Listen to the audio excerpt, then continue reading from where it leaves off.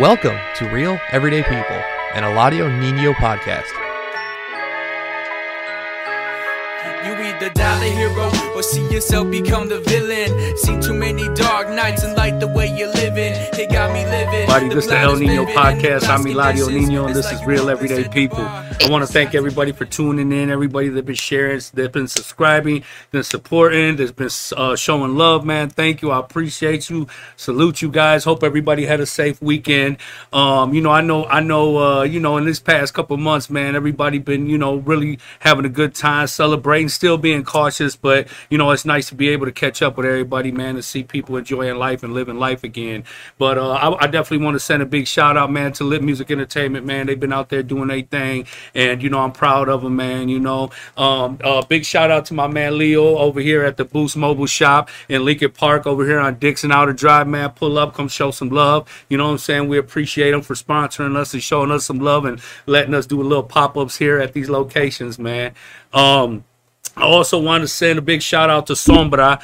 Saturday, he had the Corridos Fest over there. And, man, there was so much mad talent there, man. So many people with so much talent and everybody, that put in the work, the time, the effort, the money and everything that it took to come up, to show out.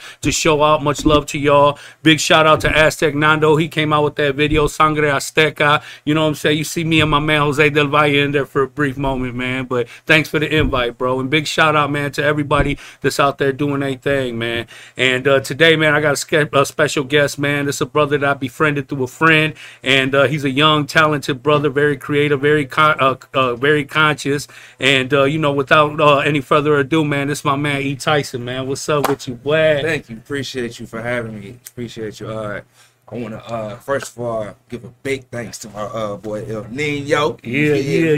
He brought me out. And I'm very thankful to be out here. It's one of my first solo interviews I was able to land for myself, and I just appreciate him for having me on the podcast. Ain't no doubt, man. Like when I first met you and we was kicking it, man, you just, you had some good positive energy, man. You know what I'm saying? You was a very conscious brother, man. You was glowing, you know what I'm saying? I was like, yeah, my brother got something to him, you know what I'm saying? There's more to him. So, we had talked about getting you on here, man, and here we are, bro. I'm a man of my word, you know what I'm saying? And the name of this show is Real Everyday People, bro. And, everybody got a story to tell, man, and like I said, I created this platform to be able to create, understanding, to be able to create peace and healing amongst our communities. And, I think it's just a great time when we can bring people from different generations to be able to share their stories and their struggles and, and the triumph and everything that they've been through, man. So tell us a little bit about where you're from. So where I'm from is River Rouge, Michigan. We out here in Lincoln Park right now. So if you're familiar with the area, then I'm right around the corner. Riverside, and you know that. Rouge Panthers. Played for them too, Little League.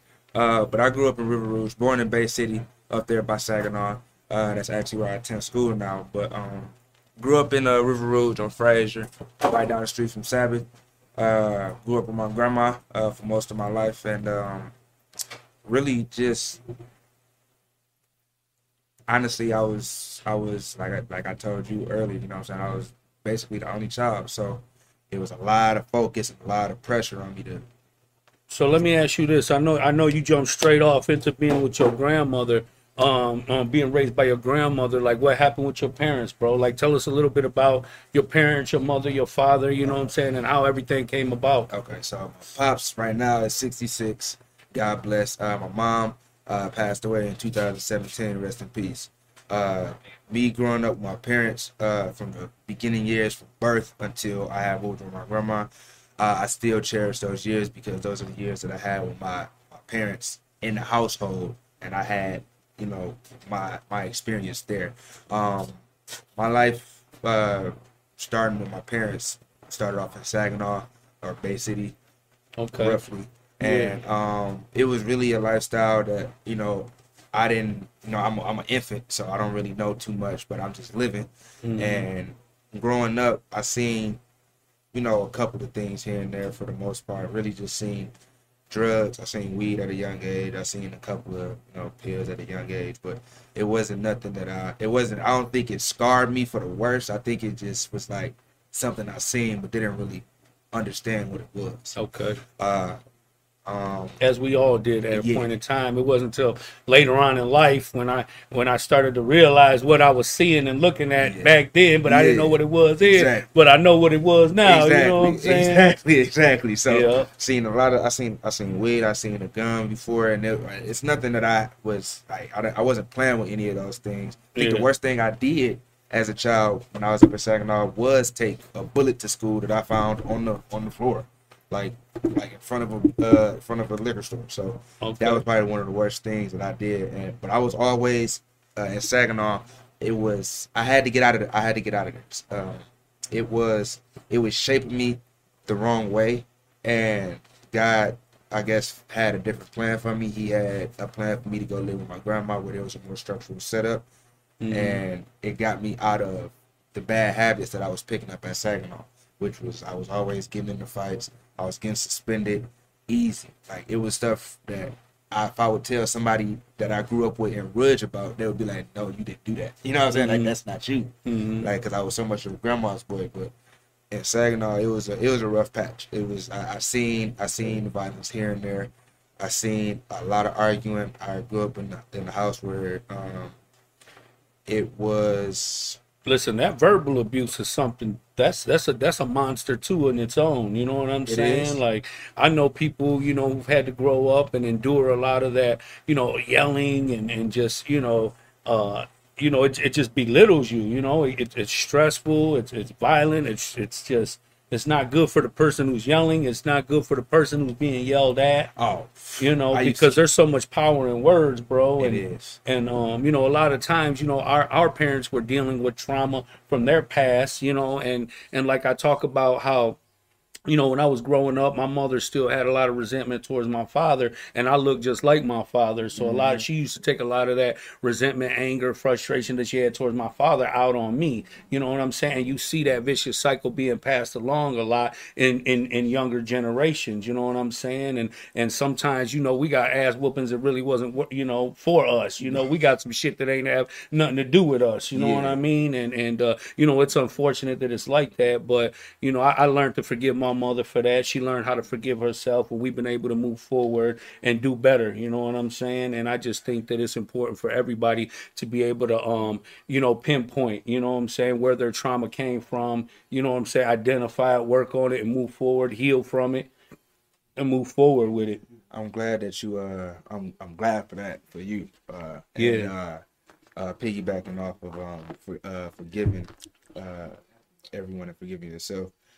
I have to say that me and my mother was working on that part before her death. I asked her, being in Saginaw, that's where we was at. When I got and I moved with grandma. The story behind how I got with my grandma is this: how it happened. Okay, so I think my mom had stole the car.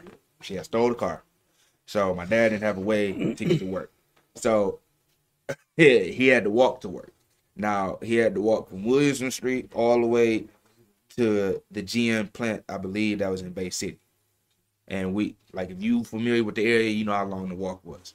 So in the midst of him having to walk, my mom was actually, the car was in the shop. My mom was in jail at the time, and my dad was walking to work. So okay. I had to get ready. I had to wake up, get ready, and walk to school for like a couple days out of the week. And then not too long later in the week, I ended up getting picked up by my cousin and my grandma on my dad's side. And from that point on, I have been staying with my grandmother because they sniffed, me being in a family where all your elders are predominantly 40 and up, 50 and up. I got the old school mentality, so they got the old school mentality, so they were able to sniff stuff out right as it started. So they got me out of there quick. You slicked in the mud, man. They done synced it, did it, everything. Yeah. Don't even try it. That's what they said. Don't even try it. All that. So they happen to get me out of a bad environment, and I call a bad environment really the city of Saginaw for real, because that was where a lot of stuff was just. That's the Sag nasty. That's just where all the stuff was happening. And it's ironic that I go to school there now. But stay on track. Moved with grandma, and What was it like living with her, bro? Like tell me some of the lessons, some of the things that even you apply today to your life today. Some of the things that she's taught you. one of the things that but first and foremost, punctuality. I mean, I've that's something that I'm trying to get back. I'm trying to get back to being very punctual because she was very hard on me about that, being on time. Another thing was it was a lot of structure living with my grandmother. She provided like the proper guidance and understanding to how you should live every day. Wake up, make your bed, go eat a breakfast, get ready, what I'm saying, and go to school. You know what I'm saying? You only got to wake up and do like 4 things before you got to do what you're designed to do every day. And as a kid, that was wake up, get ready, and go to school. So the process, all before I had to go to school, was the stuff that I felt like was the meat that made me, who she wanted me to be for the most part, as far as a proper young man and a smart young man. Okay. And respectable. And along the way, I learned manners. I learned how to respect my elders more. I learned just the proper essence of closing my mouth, and just listening. And how far has that gotten you? Just mannerisms itself. Please, thank you, and excuse me. Oh, yeah. Because, honestly, bro, when I was in the joint, I was seeing a lot of the younger generation coming in. And, bro, like, they did not say please, thank you, excuse me. Oh, yeah. Their hygiene levels, like, were low. Like, you know what I'm saying? And yeah. I was like, damn, like, is that what I'm coming home to a generation that just don't care? Maybe he feels entitled. Like, a lot of people think that way, but you can't overall make a blanket statement like that to cover everybody, because I know a lot of young brothers, including yourself, you know what I'm saying, who are very conscious, who are very mindful, who are very respectful. But for those who didn't have the privilege of even being raised, and that's what's sad too, is you got brothers who know better but don't show better. Right. You know what I'm saying? Because they because sometimes in today's society, man, if you're too nice or too kind or too respectful, people interpret that as being soft, or you know what I'm saying, things like that. So you get a lot of people, young people especially, who accommodate the crowd. You know what I mean? And but people look at you different, bro, when you say please, thank you, excuse me, when you hold the door for people. You know what I'm saying? Even if they look at you, people look at me, I might have a rough exterior. This guy got tattoos, he looks a little bit intimidating, whatever it may be. But if you talk to me and you see how I articulate myself, how I respect you, how I acknowledge you, you know what I'm saying? I'm going to show you who I am from within. You know what I'm saying? Because as human beings, we don't just greet each other physically, bro. We greet each other spiritually as well.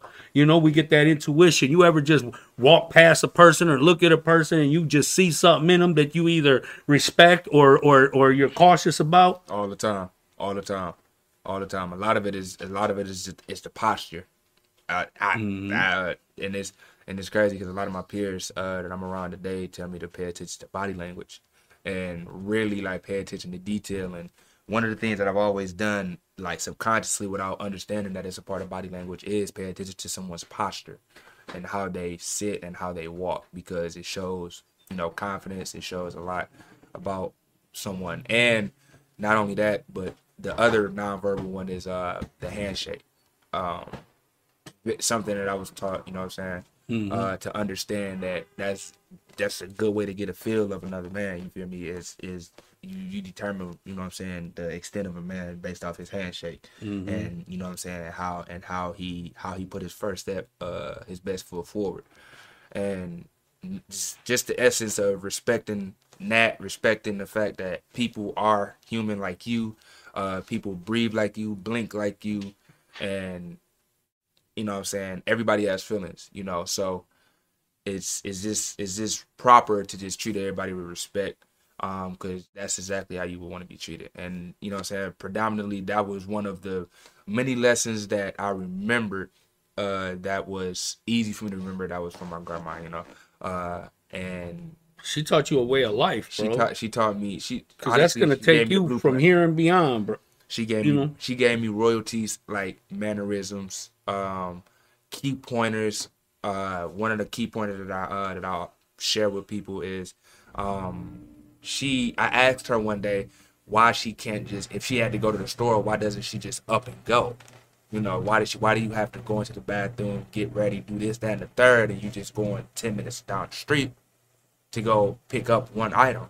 And she explained to me that she did that one day, and someone made a comment about, I believe, her hair, and it just it rubbed her the wrong way, and she said from that point on, she made sure that everything was on point.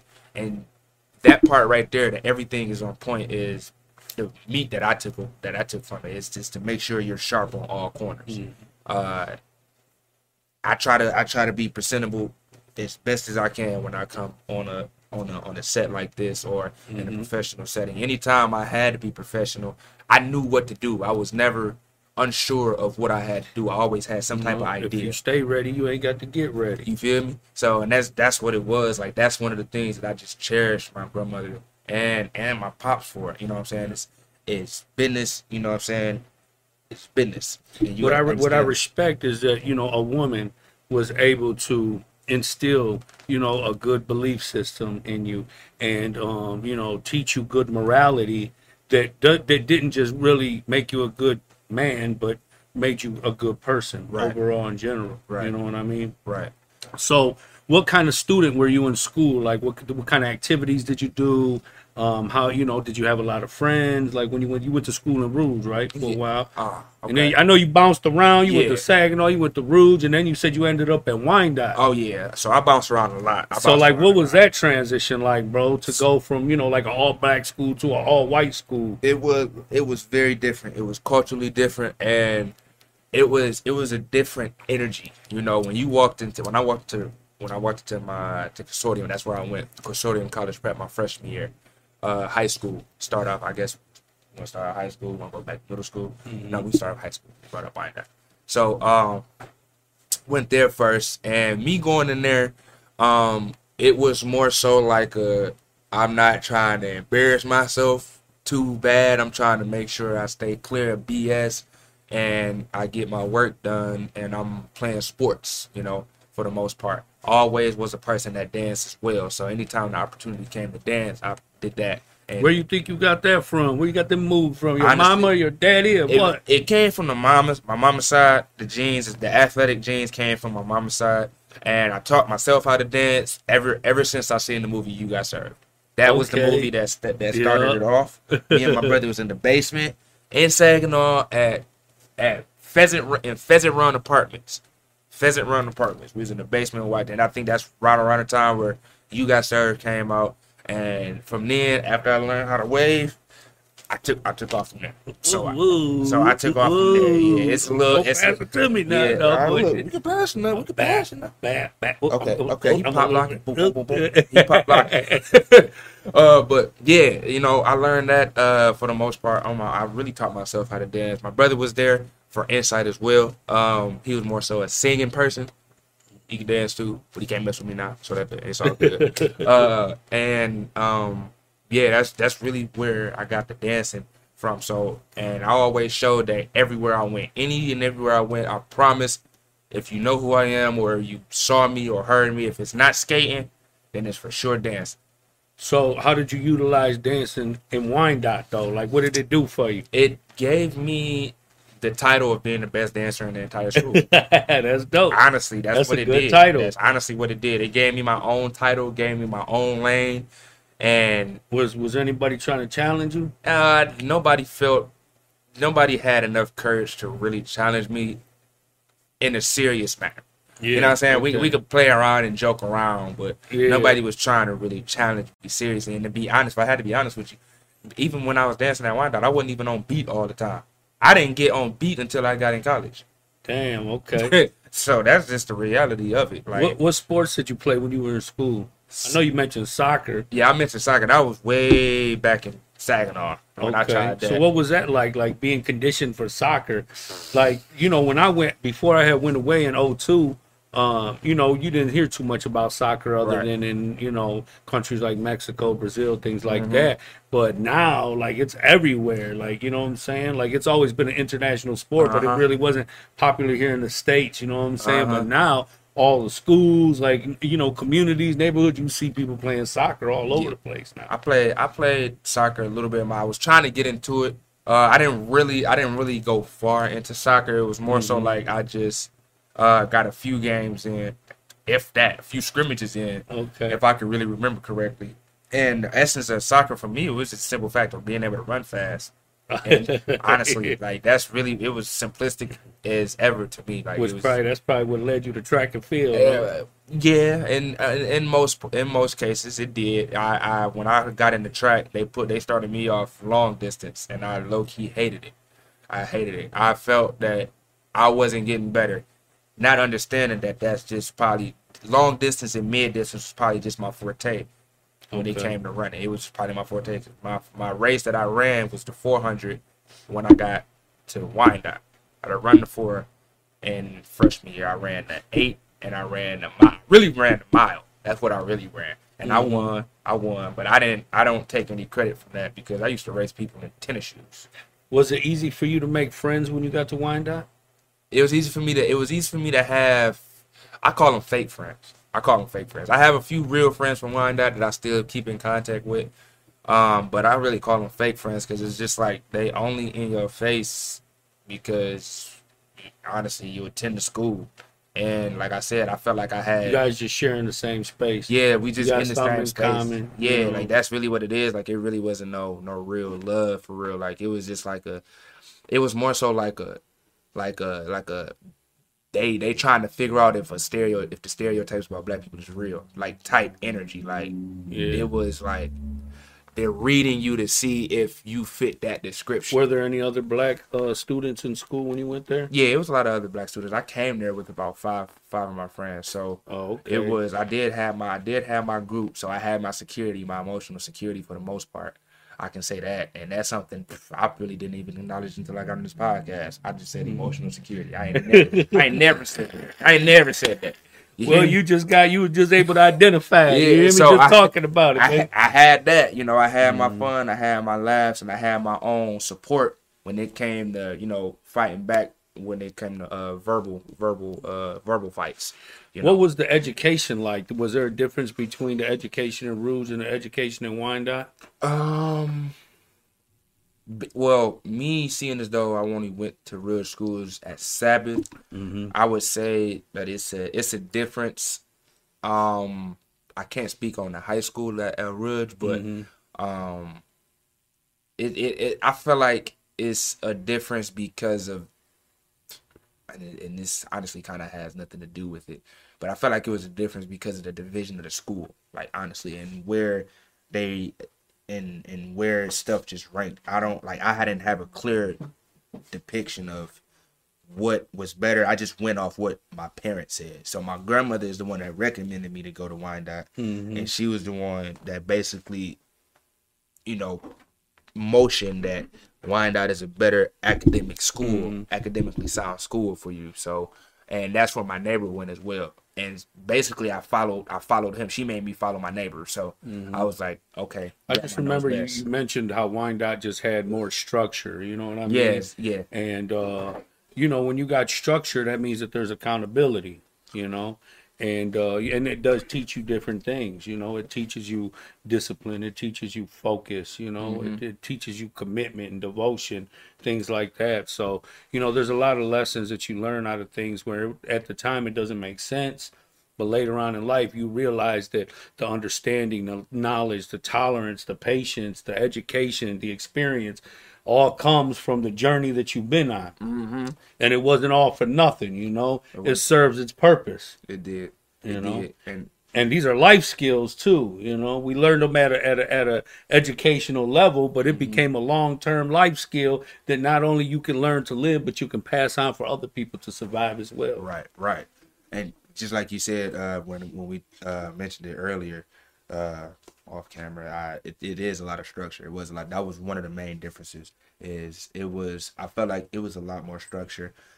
Maybe because it was a sports, but for the most part, the teachers did their job.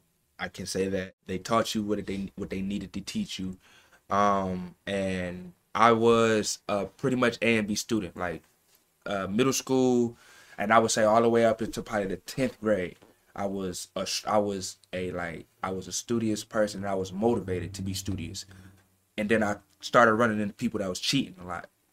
So when I seen that low key that shifted my motivation to be more lazy, because I just felt it to be so disrespectful for me to be doing all this studying and all this work just to get asked, yeah, can I see your homework? I just was like, I wanted to be able to like truthfully tell them I didn't do it.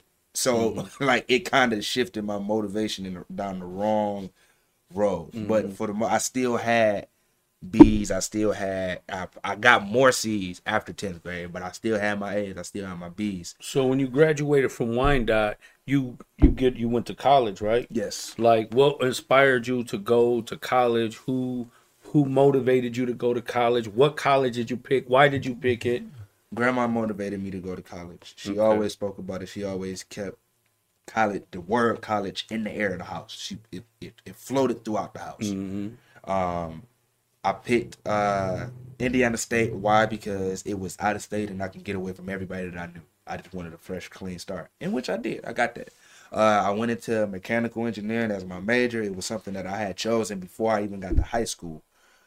And it's funny that I remember, because now I remember that in high school I wanted to try to go to Cass Tech, and I got accepted. I just didn't go. And I'm glad I'm saying this now. Like, I just didn't go. Why? Because my grandmother was sick, and I knew she was devoted to getting me to school, and I just felt like I would be putting pressure on her to get me to school if I chose to go to Cass Tech, which is why I didn't go. Even though I had a family member that taught there.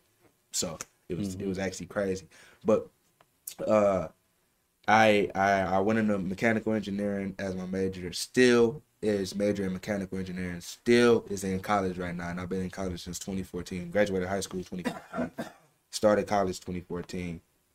Indiana State is the school that I picked. Like I said earlier. How come you picked there?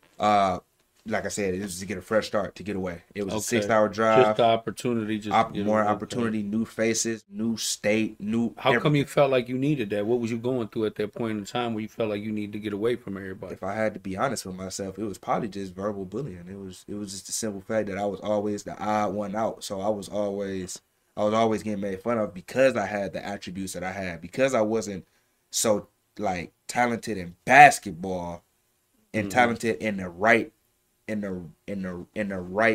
position for football, because I played growing up Little League. I played nose guard, and I was still small, so that's like I don't really have credibility to talk crap playing nose guard, no doubt. especially to actual lineman that's 200 plus, or Little League probably 150 plus, you know what I'm saying? So I didn't have the skills like I did until later on in high school, and I ended up gaining my respect through sports. Still not through basketball, Hey, basketball is still something my friends hold over my head. But for the most part, it was just the simple fact that I was the most different one. Okay. I was the one that could dance. I was the one that could skate. I was the one that could do everything. So you just wanted to take your talents on the road and see where you get with it. For the most part, I mean, I guess subconsciously, yeah. Did you know anybody in Indiana, or did you just show up and show out? I showed up and I showed out. Found you a place? I got there solo dolo, and the only thing I was looking for was somebody that was just from Michigan. And I ended up being the manager on the football team, and then the second semester I walked onto the football team. Wasn't on there for too long though. I wasn't on there for too long. What was it like? So did you live on campus? Yes, I lived on campus. I did live on campus. Okay, and what was that like? It was, for me, if I had to be real, losing my virginity before senior year just only prompted me to, this is so childish now. But my friend set me up. My friend set me up to lose my virginity, okay? I lost my virginity. And from that point, after like my American senior year, Pie, bro. After my senior year, when I got out of my relationship, I honestly escaped. I dodged a bullet, kind of, for the most part. I dodged a small bullet with that relationship because I found out some news. So I went into college with the motivation from being in a relationship, so I'm like, I'm gonna be single. So I went into college just having all the fun possible. Joined the step team when I got there. I was around a bunch of girls. I was always around the females. I stayed in the game room, which had the pool tables. Pretty good. I developed a skill in pool to where I even bought me a pool stick. You know you serious with it when you go buy your own pool And it's stick. in the car right now. It's in the trunk right now. Like being at Indiana State, it was a big opportunity, and I was able to, I guess, brand myself, not even knowing that that's what I was doing, but I was able to brand myself and put myself out there, put my talents out there. Did you meet friends? Like, did people embrace you, like knowing you were from Detroit or coming from Michigan? Yeah. Not really. I got maybe two friends from Indiana State that I can probably, one for sure that I can call right now, and it'd be like we didn't even skip a beat. One for sure I got, and he is in the adult film business. Okay. So and he's successful in that. So that's the one credible friend I can say that I kept coming from Indiana State. Now, female wise, I did have a lot of female friends. I had one great female friend. She actually had a crush on me, didn't really realize it. But she was a good person that was good to me too. She kept she was what is it? She was spiritual, she was she was a child of God. So she kept that energy on me as well. And coming from childhood, I was always at church. I was always at church. So, and that really came from my Uncle Chris. What church did you guys go to? I started off going to True Worship Church. It was in Delray, right down Jefferson, going across the bridge. That's where I started off. My Uncle Chris got introduced that church to me and my pops, and we have been going there ever since, all the way up until, I guess, we stopped.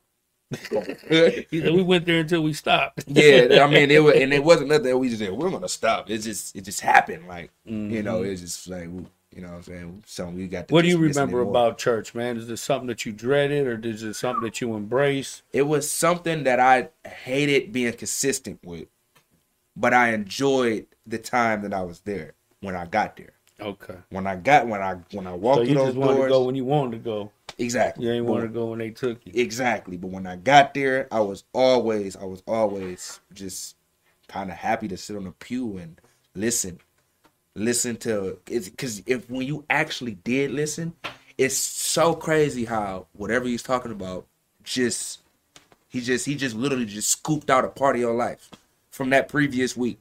Just scooped it out and put it in the sermon for that day. Like it was just so weird. And one thing that I always cherished going to church was the band. It was the band. I loved hearing the instruments. They even gave me my own little bongos to play because I was like I would dance in church. Oh yeah. I would literally do hip hop moves in church. So was it like a Pentecostal church or was it a Baptist church? Baptist. Was it Baptist? Yeah, Baptist okay. church. Because I one time rest in peace, my brother Gigi, man, and his brother Christian, but their mom had taken me to a church that she used to take my boy Gigi to, and it was a Christian church, but I don't remember if it was Pentecostal or what. But like they was hollering, they had drums, guitars, they was dancing, screaming, yelling. I was like, damn, like. That was something new to me. I had never been. I grew up in a Catholic church, so when I seen all this going on, it was like I wasn't used to it. You know what I'm saying? It felt uncomfortable at first, but me being open minded, I eventually embraced it. You know what I'm saying? But like it's a way of life for people, man. Honestly, when the shouting at church, me being young, I did used to get my laugh on the inside a little bit, but I also did respect it as well because, like I said, I was the one that got out there and shouted too when I was young. I was trying to catch the Holy Ghost too, so I was out there getting my praise on. There's nothing wrong with it, trust me. There's nothing wrong with it. I need to go back and get my praise on some more. I feel like God is calling me to come back and get my praise on. But what values did you learn from your religion or being raised in the church, like that you apply to today that actually stuck with you? Honestly, one of the I have to say patience. Patience is one of the main ones. It's one of literally the main ones. And then understanding. I've always asked God for understanding. Always, always, always, always, always. I get in the shower. God, please help me understand. I'll be on the toilet. God, please help me understand. I get in trouble. God, please help me understand. If it's something that I didn't understand and I was angry about, that my pops tried to explain to me the you know what I'm saying, the correct perspective to have, and I didn't understand it, God help me understand. Listen, bro, that is crazy that somebody taught you, to pray for understanding, and you did it. And through understanding, you obtained wisdom, you obtained knowledge. And me, I was always raised to pray for strength. Mm-hmm. And it's like no wonder my life it was so difficult, because every time I prayed for strength, God made my life hard. You know what I'm saying? Because that's what make you stronger. Mm-hmm. You know what I'm saying? That's what give you strength. Is more issues, more problems, more weight. Mm-hmm. And then I had to learn how to communicate with God. I had to learn how to articulate myself and ask specifically for what I need. Like if I need a break or I need some grief, because God hear your prayers now. Yes, he did. And he answering them prayers. Yes, he is. Because he answered all my, every time I asked for strength, he made sure he put a ton on me. You know what I'm saying? Yeah. You want to be strong, you need strength, here you go. And I said, Lord, Get your Samson. what's going on? What's going on right now? You know. Get your But for Samson you on. to be raised to ask for understanding, though, man, that is beautiful, bro. Because understanding is the enlightenment of the world, of the mind, of the people, of the cultures. That's what brings about peace, love. You know what I'm saying? I don't even have to like you or even agree with you, but just to understand who you are, what you've been through.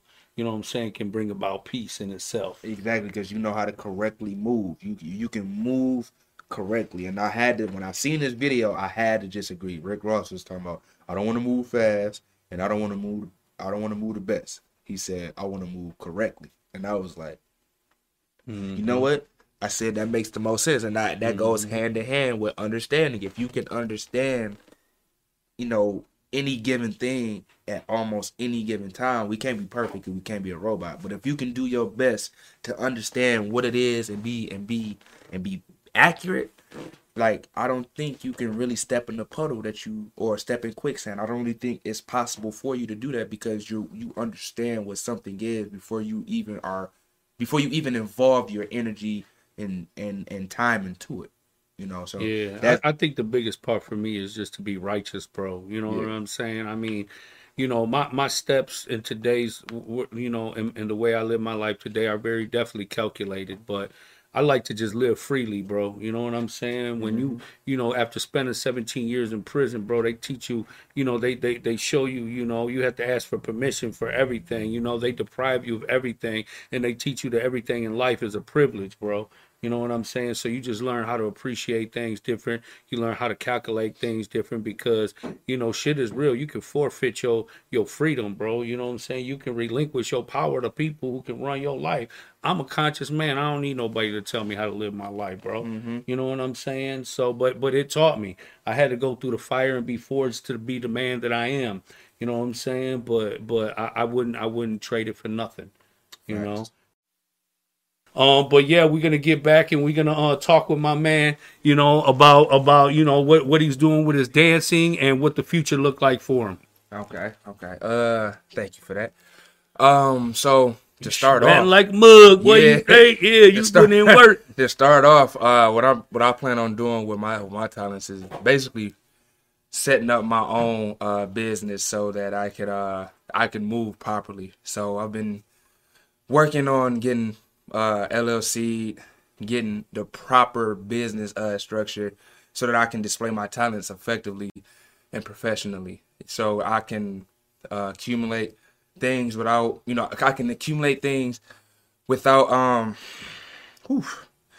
any legal trouble.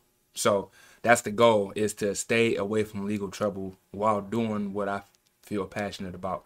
So I'm getting that done, and I'm in the process of getting everything set up for that.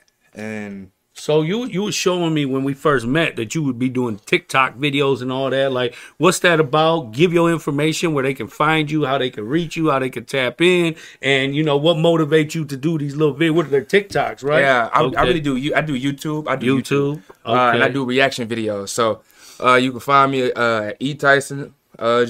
You know what I'm saying? I pop up. I'm about 10K strong right now. I've been stuck at 10K for about a year and a half, 2 almost. So so sorry, y'all. I'm trying not to sweat too hard. So what is it that motivates you to do the TikToks and the YouTubes? Like what is the mission? So the mission is to build up my own platform so that I can always have my own stream of income independently, so that nobody can dip their hands in my pockets or have any type of control over how I move. So that is the motivational drive behind YouTube. When I started off off the love of just being on camera, and I still got that love. It's still that same love. I'm just setting it up so that I can do everything professionally, so that nobody can take anything from me. Started off with another guy that I went to school with. We was party promoting at first, and then coming to the end of that, you know what I'm saying, he called me like, you know what I'm saying, hey, what's up, what about reaction videos? So I was like, cool. What's a reaction video? So basically, we're on camera like this, and we have another monitor, and we'll be watching whatever it is that we're reacting. We could be watching Judge Judy, we could be watching Judge Joe Brown, we could be watching dance choreography, certain music videos, certain other dance clips. We can watch a video about a car getting made, anything. And just the whole purpose of the reaction video is to catch our facial expressions, our comments, and just honestly, that is the entertaining part. Oh yeah. So when we did the reaction videos, we did it to dance choreography. So by me being someone that already dances, and I had just got back to school from dancing with Tiffany Renee. So I had a lot of experience, or what I felt was a lot of experience in the dance world. So it was way easy. It was just so easy. It was right up my alley to do this. I was like, why not? Did it, blew up, went viral. After a while, I began to spread myself too far thin, and I got involved in the too many other extracurricular school activities that limited my my YouTube presence, or no, not even YouTube presence, but behind the scenes, it limited my availability. So that caused a lot of issues as to why I'm even like solo on YouTube today. But a lot of it had dealt with school related, like my grades and things like that. And honestly, a lot of people have been asking for the story, because every time I'm on YouTube, the fans ask me, why you and old dude don't make videos no more? What's that about? Mm-hmm. And I'm like, look, I already tell them to go ask him, because honestly, I got the same energy I did back then. Yeah, I do the video, and I'm here for the video. Yeah, you dig what I'm saying? Nothing more, nothing less. You know what I'm saying? I can say now. How do you get paid off of it though, bro? Monetization. Okay, so you get monetized, and then what? Does it come off the views? Does it come off the subscriptions? It comes. Like, how do you make money, bro? Because I'm like, shit. If you got 10,000 already, 10,000 subscribers? Yeah. It's like, you would think that, that's a nice amount of people. You should make a nice amount of money. I mean, I'm trying to make money off this thing. I'm trying to get somebody to cut the check. For you. 3 days, you're getting monetized. I got the screenshot right here. Oh yeah, okay, sounds good. We're trying to get starred up too. I'm trying to get y'all to buy some stars for me and all kinds of shit. Man, look, all y'all got to do is tap in with him all the time, like on his videos, make sure y'all leave a comment, and just, if y'all cooking, turn the video on, because the duration of it is what helps the algorithm and everything else. When it comes to picking up revenue. So basically, I'm not all the way experienced with receiving a check from YouTube, if I had to be perfectly honest with y'all. I've came close to getting the threshold of at least $100 because that's what you have to get. You have to make. In 3 days, I'm gonna be monetized, baby. That's a blessing. You know? Right on Facebook, so it's hard to get on monetized. Oh, On Facebook. It's hard. You accomplished it. And luckily for me, when I went and I started being on YouTube by myself, it was easy for me to get monetized because the YouTube algorithm already recognized my face, and we like at that time we had already had like 2, maybe 3 videos that's over 1 million. Damn, right now. for real? You know what I'm saying? So Can I get 100,000 or something? and it just honestly it comes from damn. She got that. She spending her shit like that. Her mama know she doing that. Your mama know you doing that. No, hell no. We got to rewind this.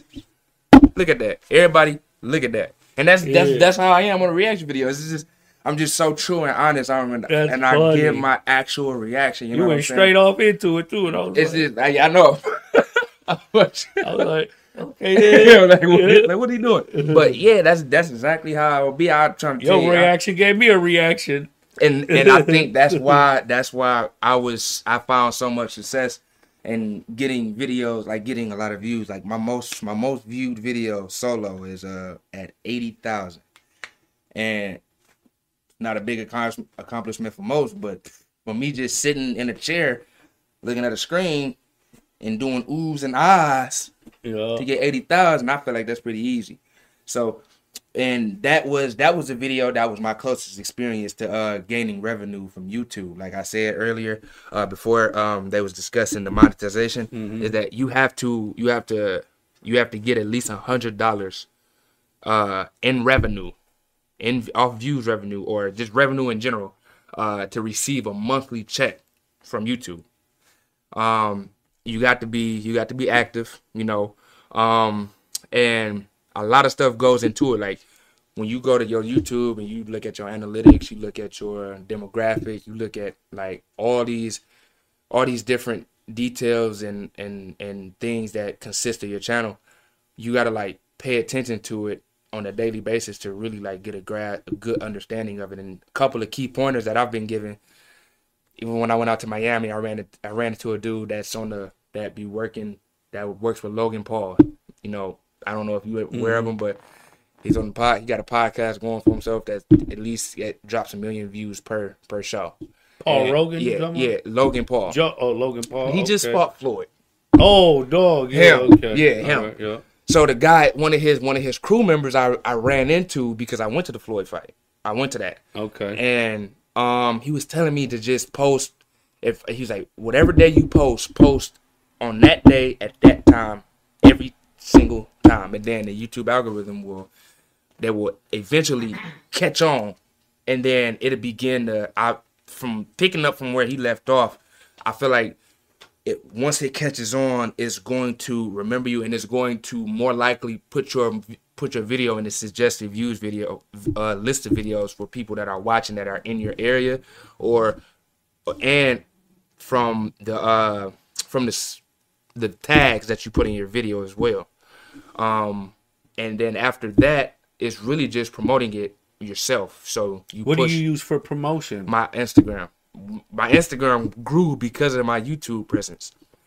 My Instagram went from 1,300 to now I'm at 8,800, and I low-key lost like 700 followers over a course of a couple months because my presence hasn't presence hasn't been there. Where's the furthest you've been able to reach, like country-wise and people?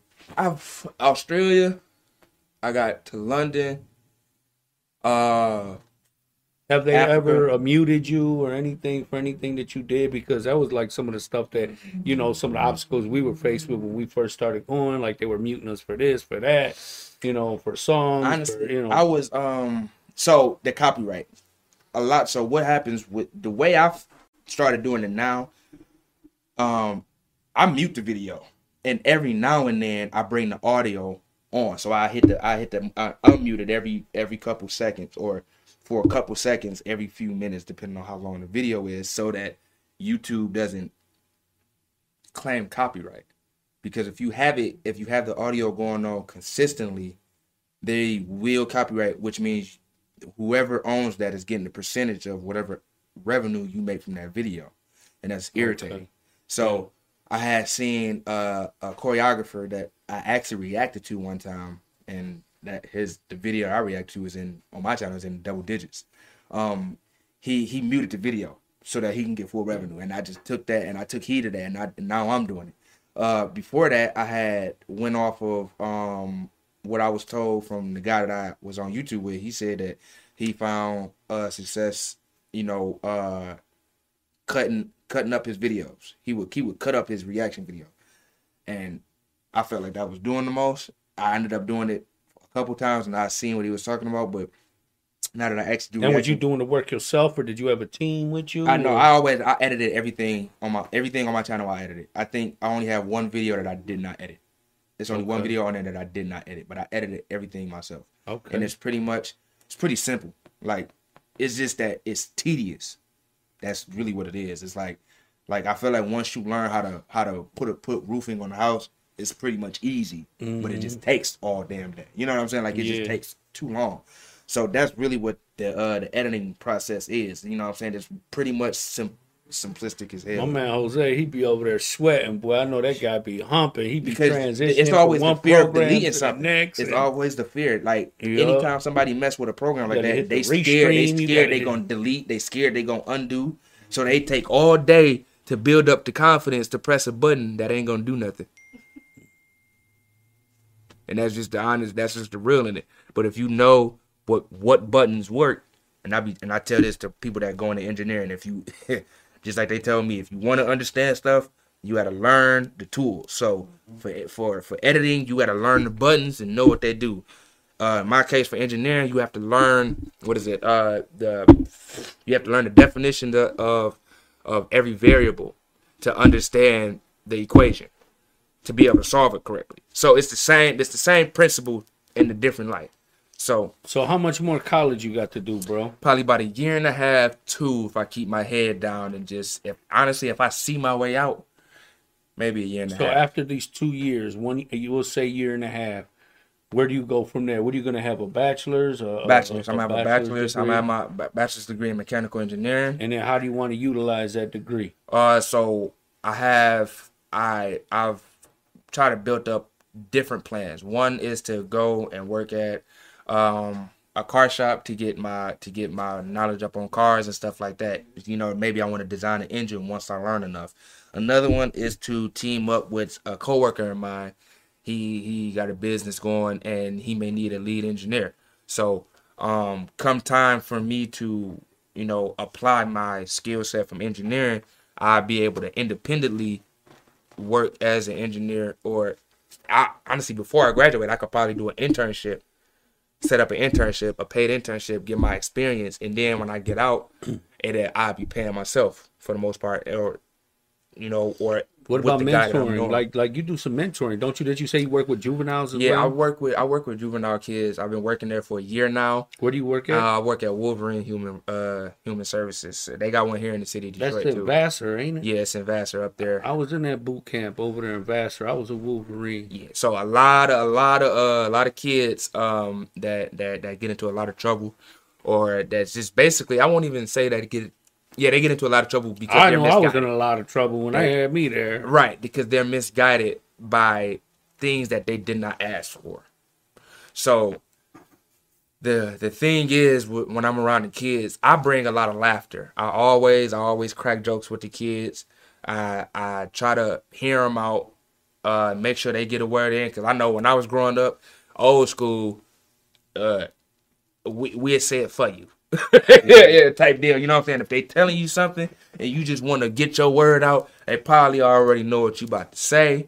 And if they didn't know, it's still gonna be whatever they saying is the principle. So I try not to do that to them. I try to hear them out because I know that's a trigger. Absolutely. So that's like the very meat of making sure I remember for my job. We definitely need the network, bro. Oh, yes. You know what I'm saying? I told you I work at the Detroit Hispanic Development Corporation on Trumbull, and I would love to take you on a tour, see you, show you around, show you all the programs that we got going on there for the youth, man. And then maybe one day I can come out where you're at, man, and Facts. go see, meet some of the juveniles you working with.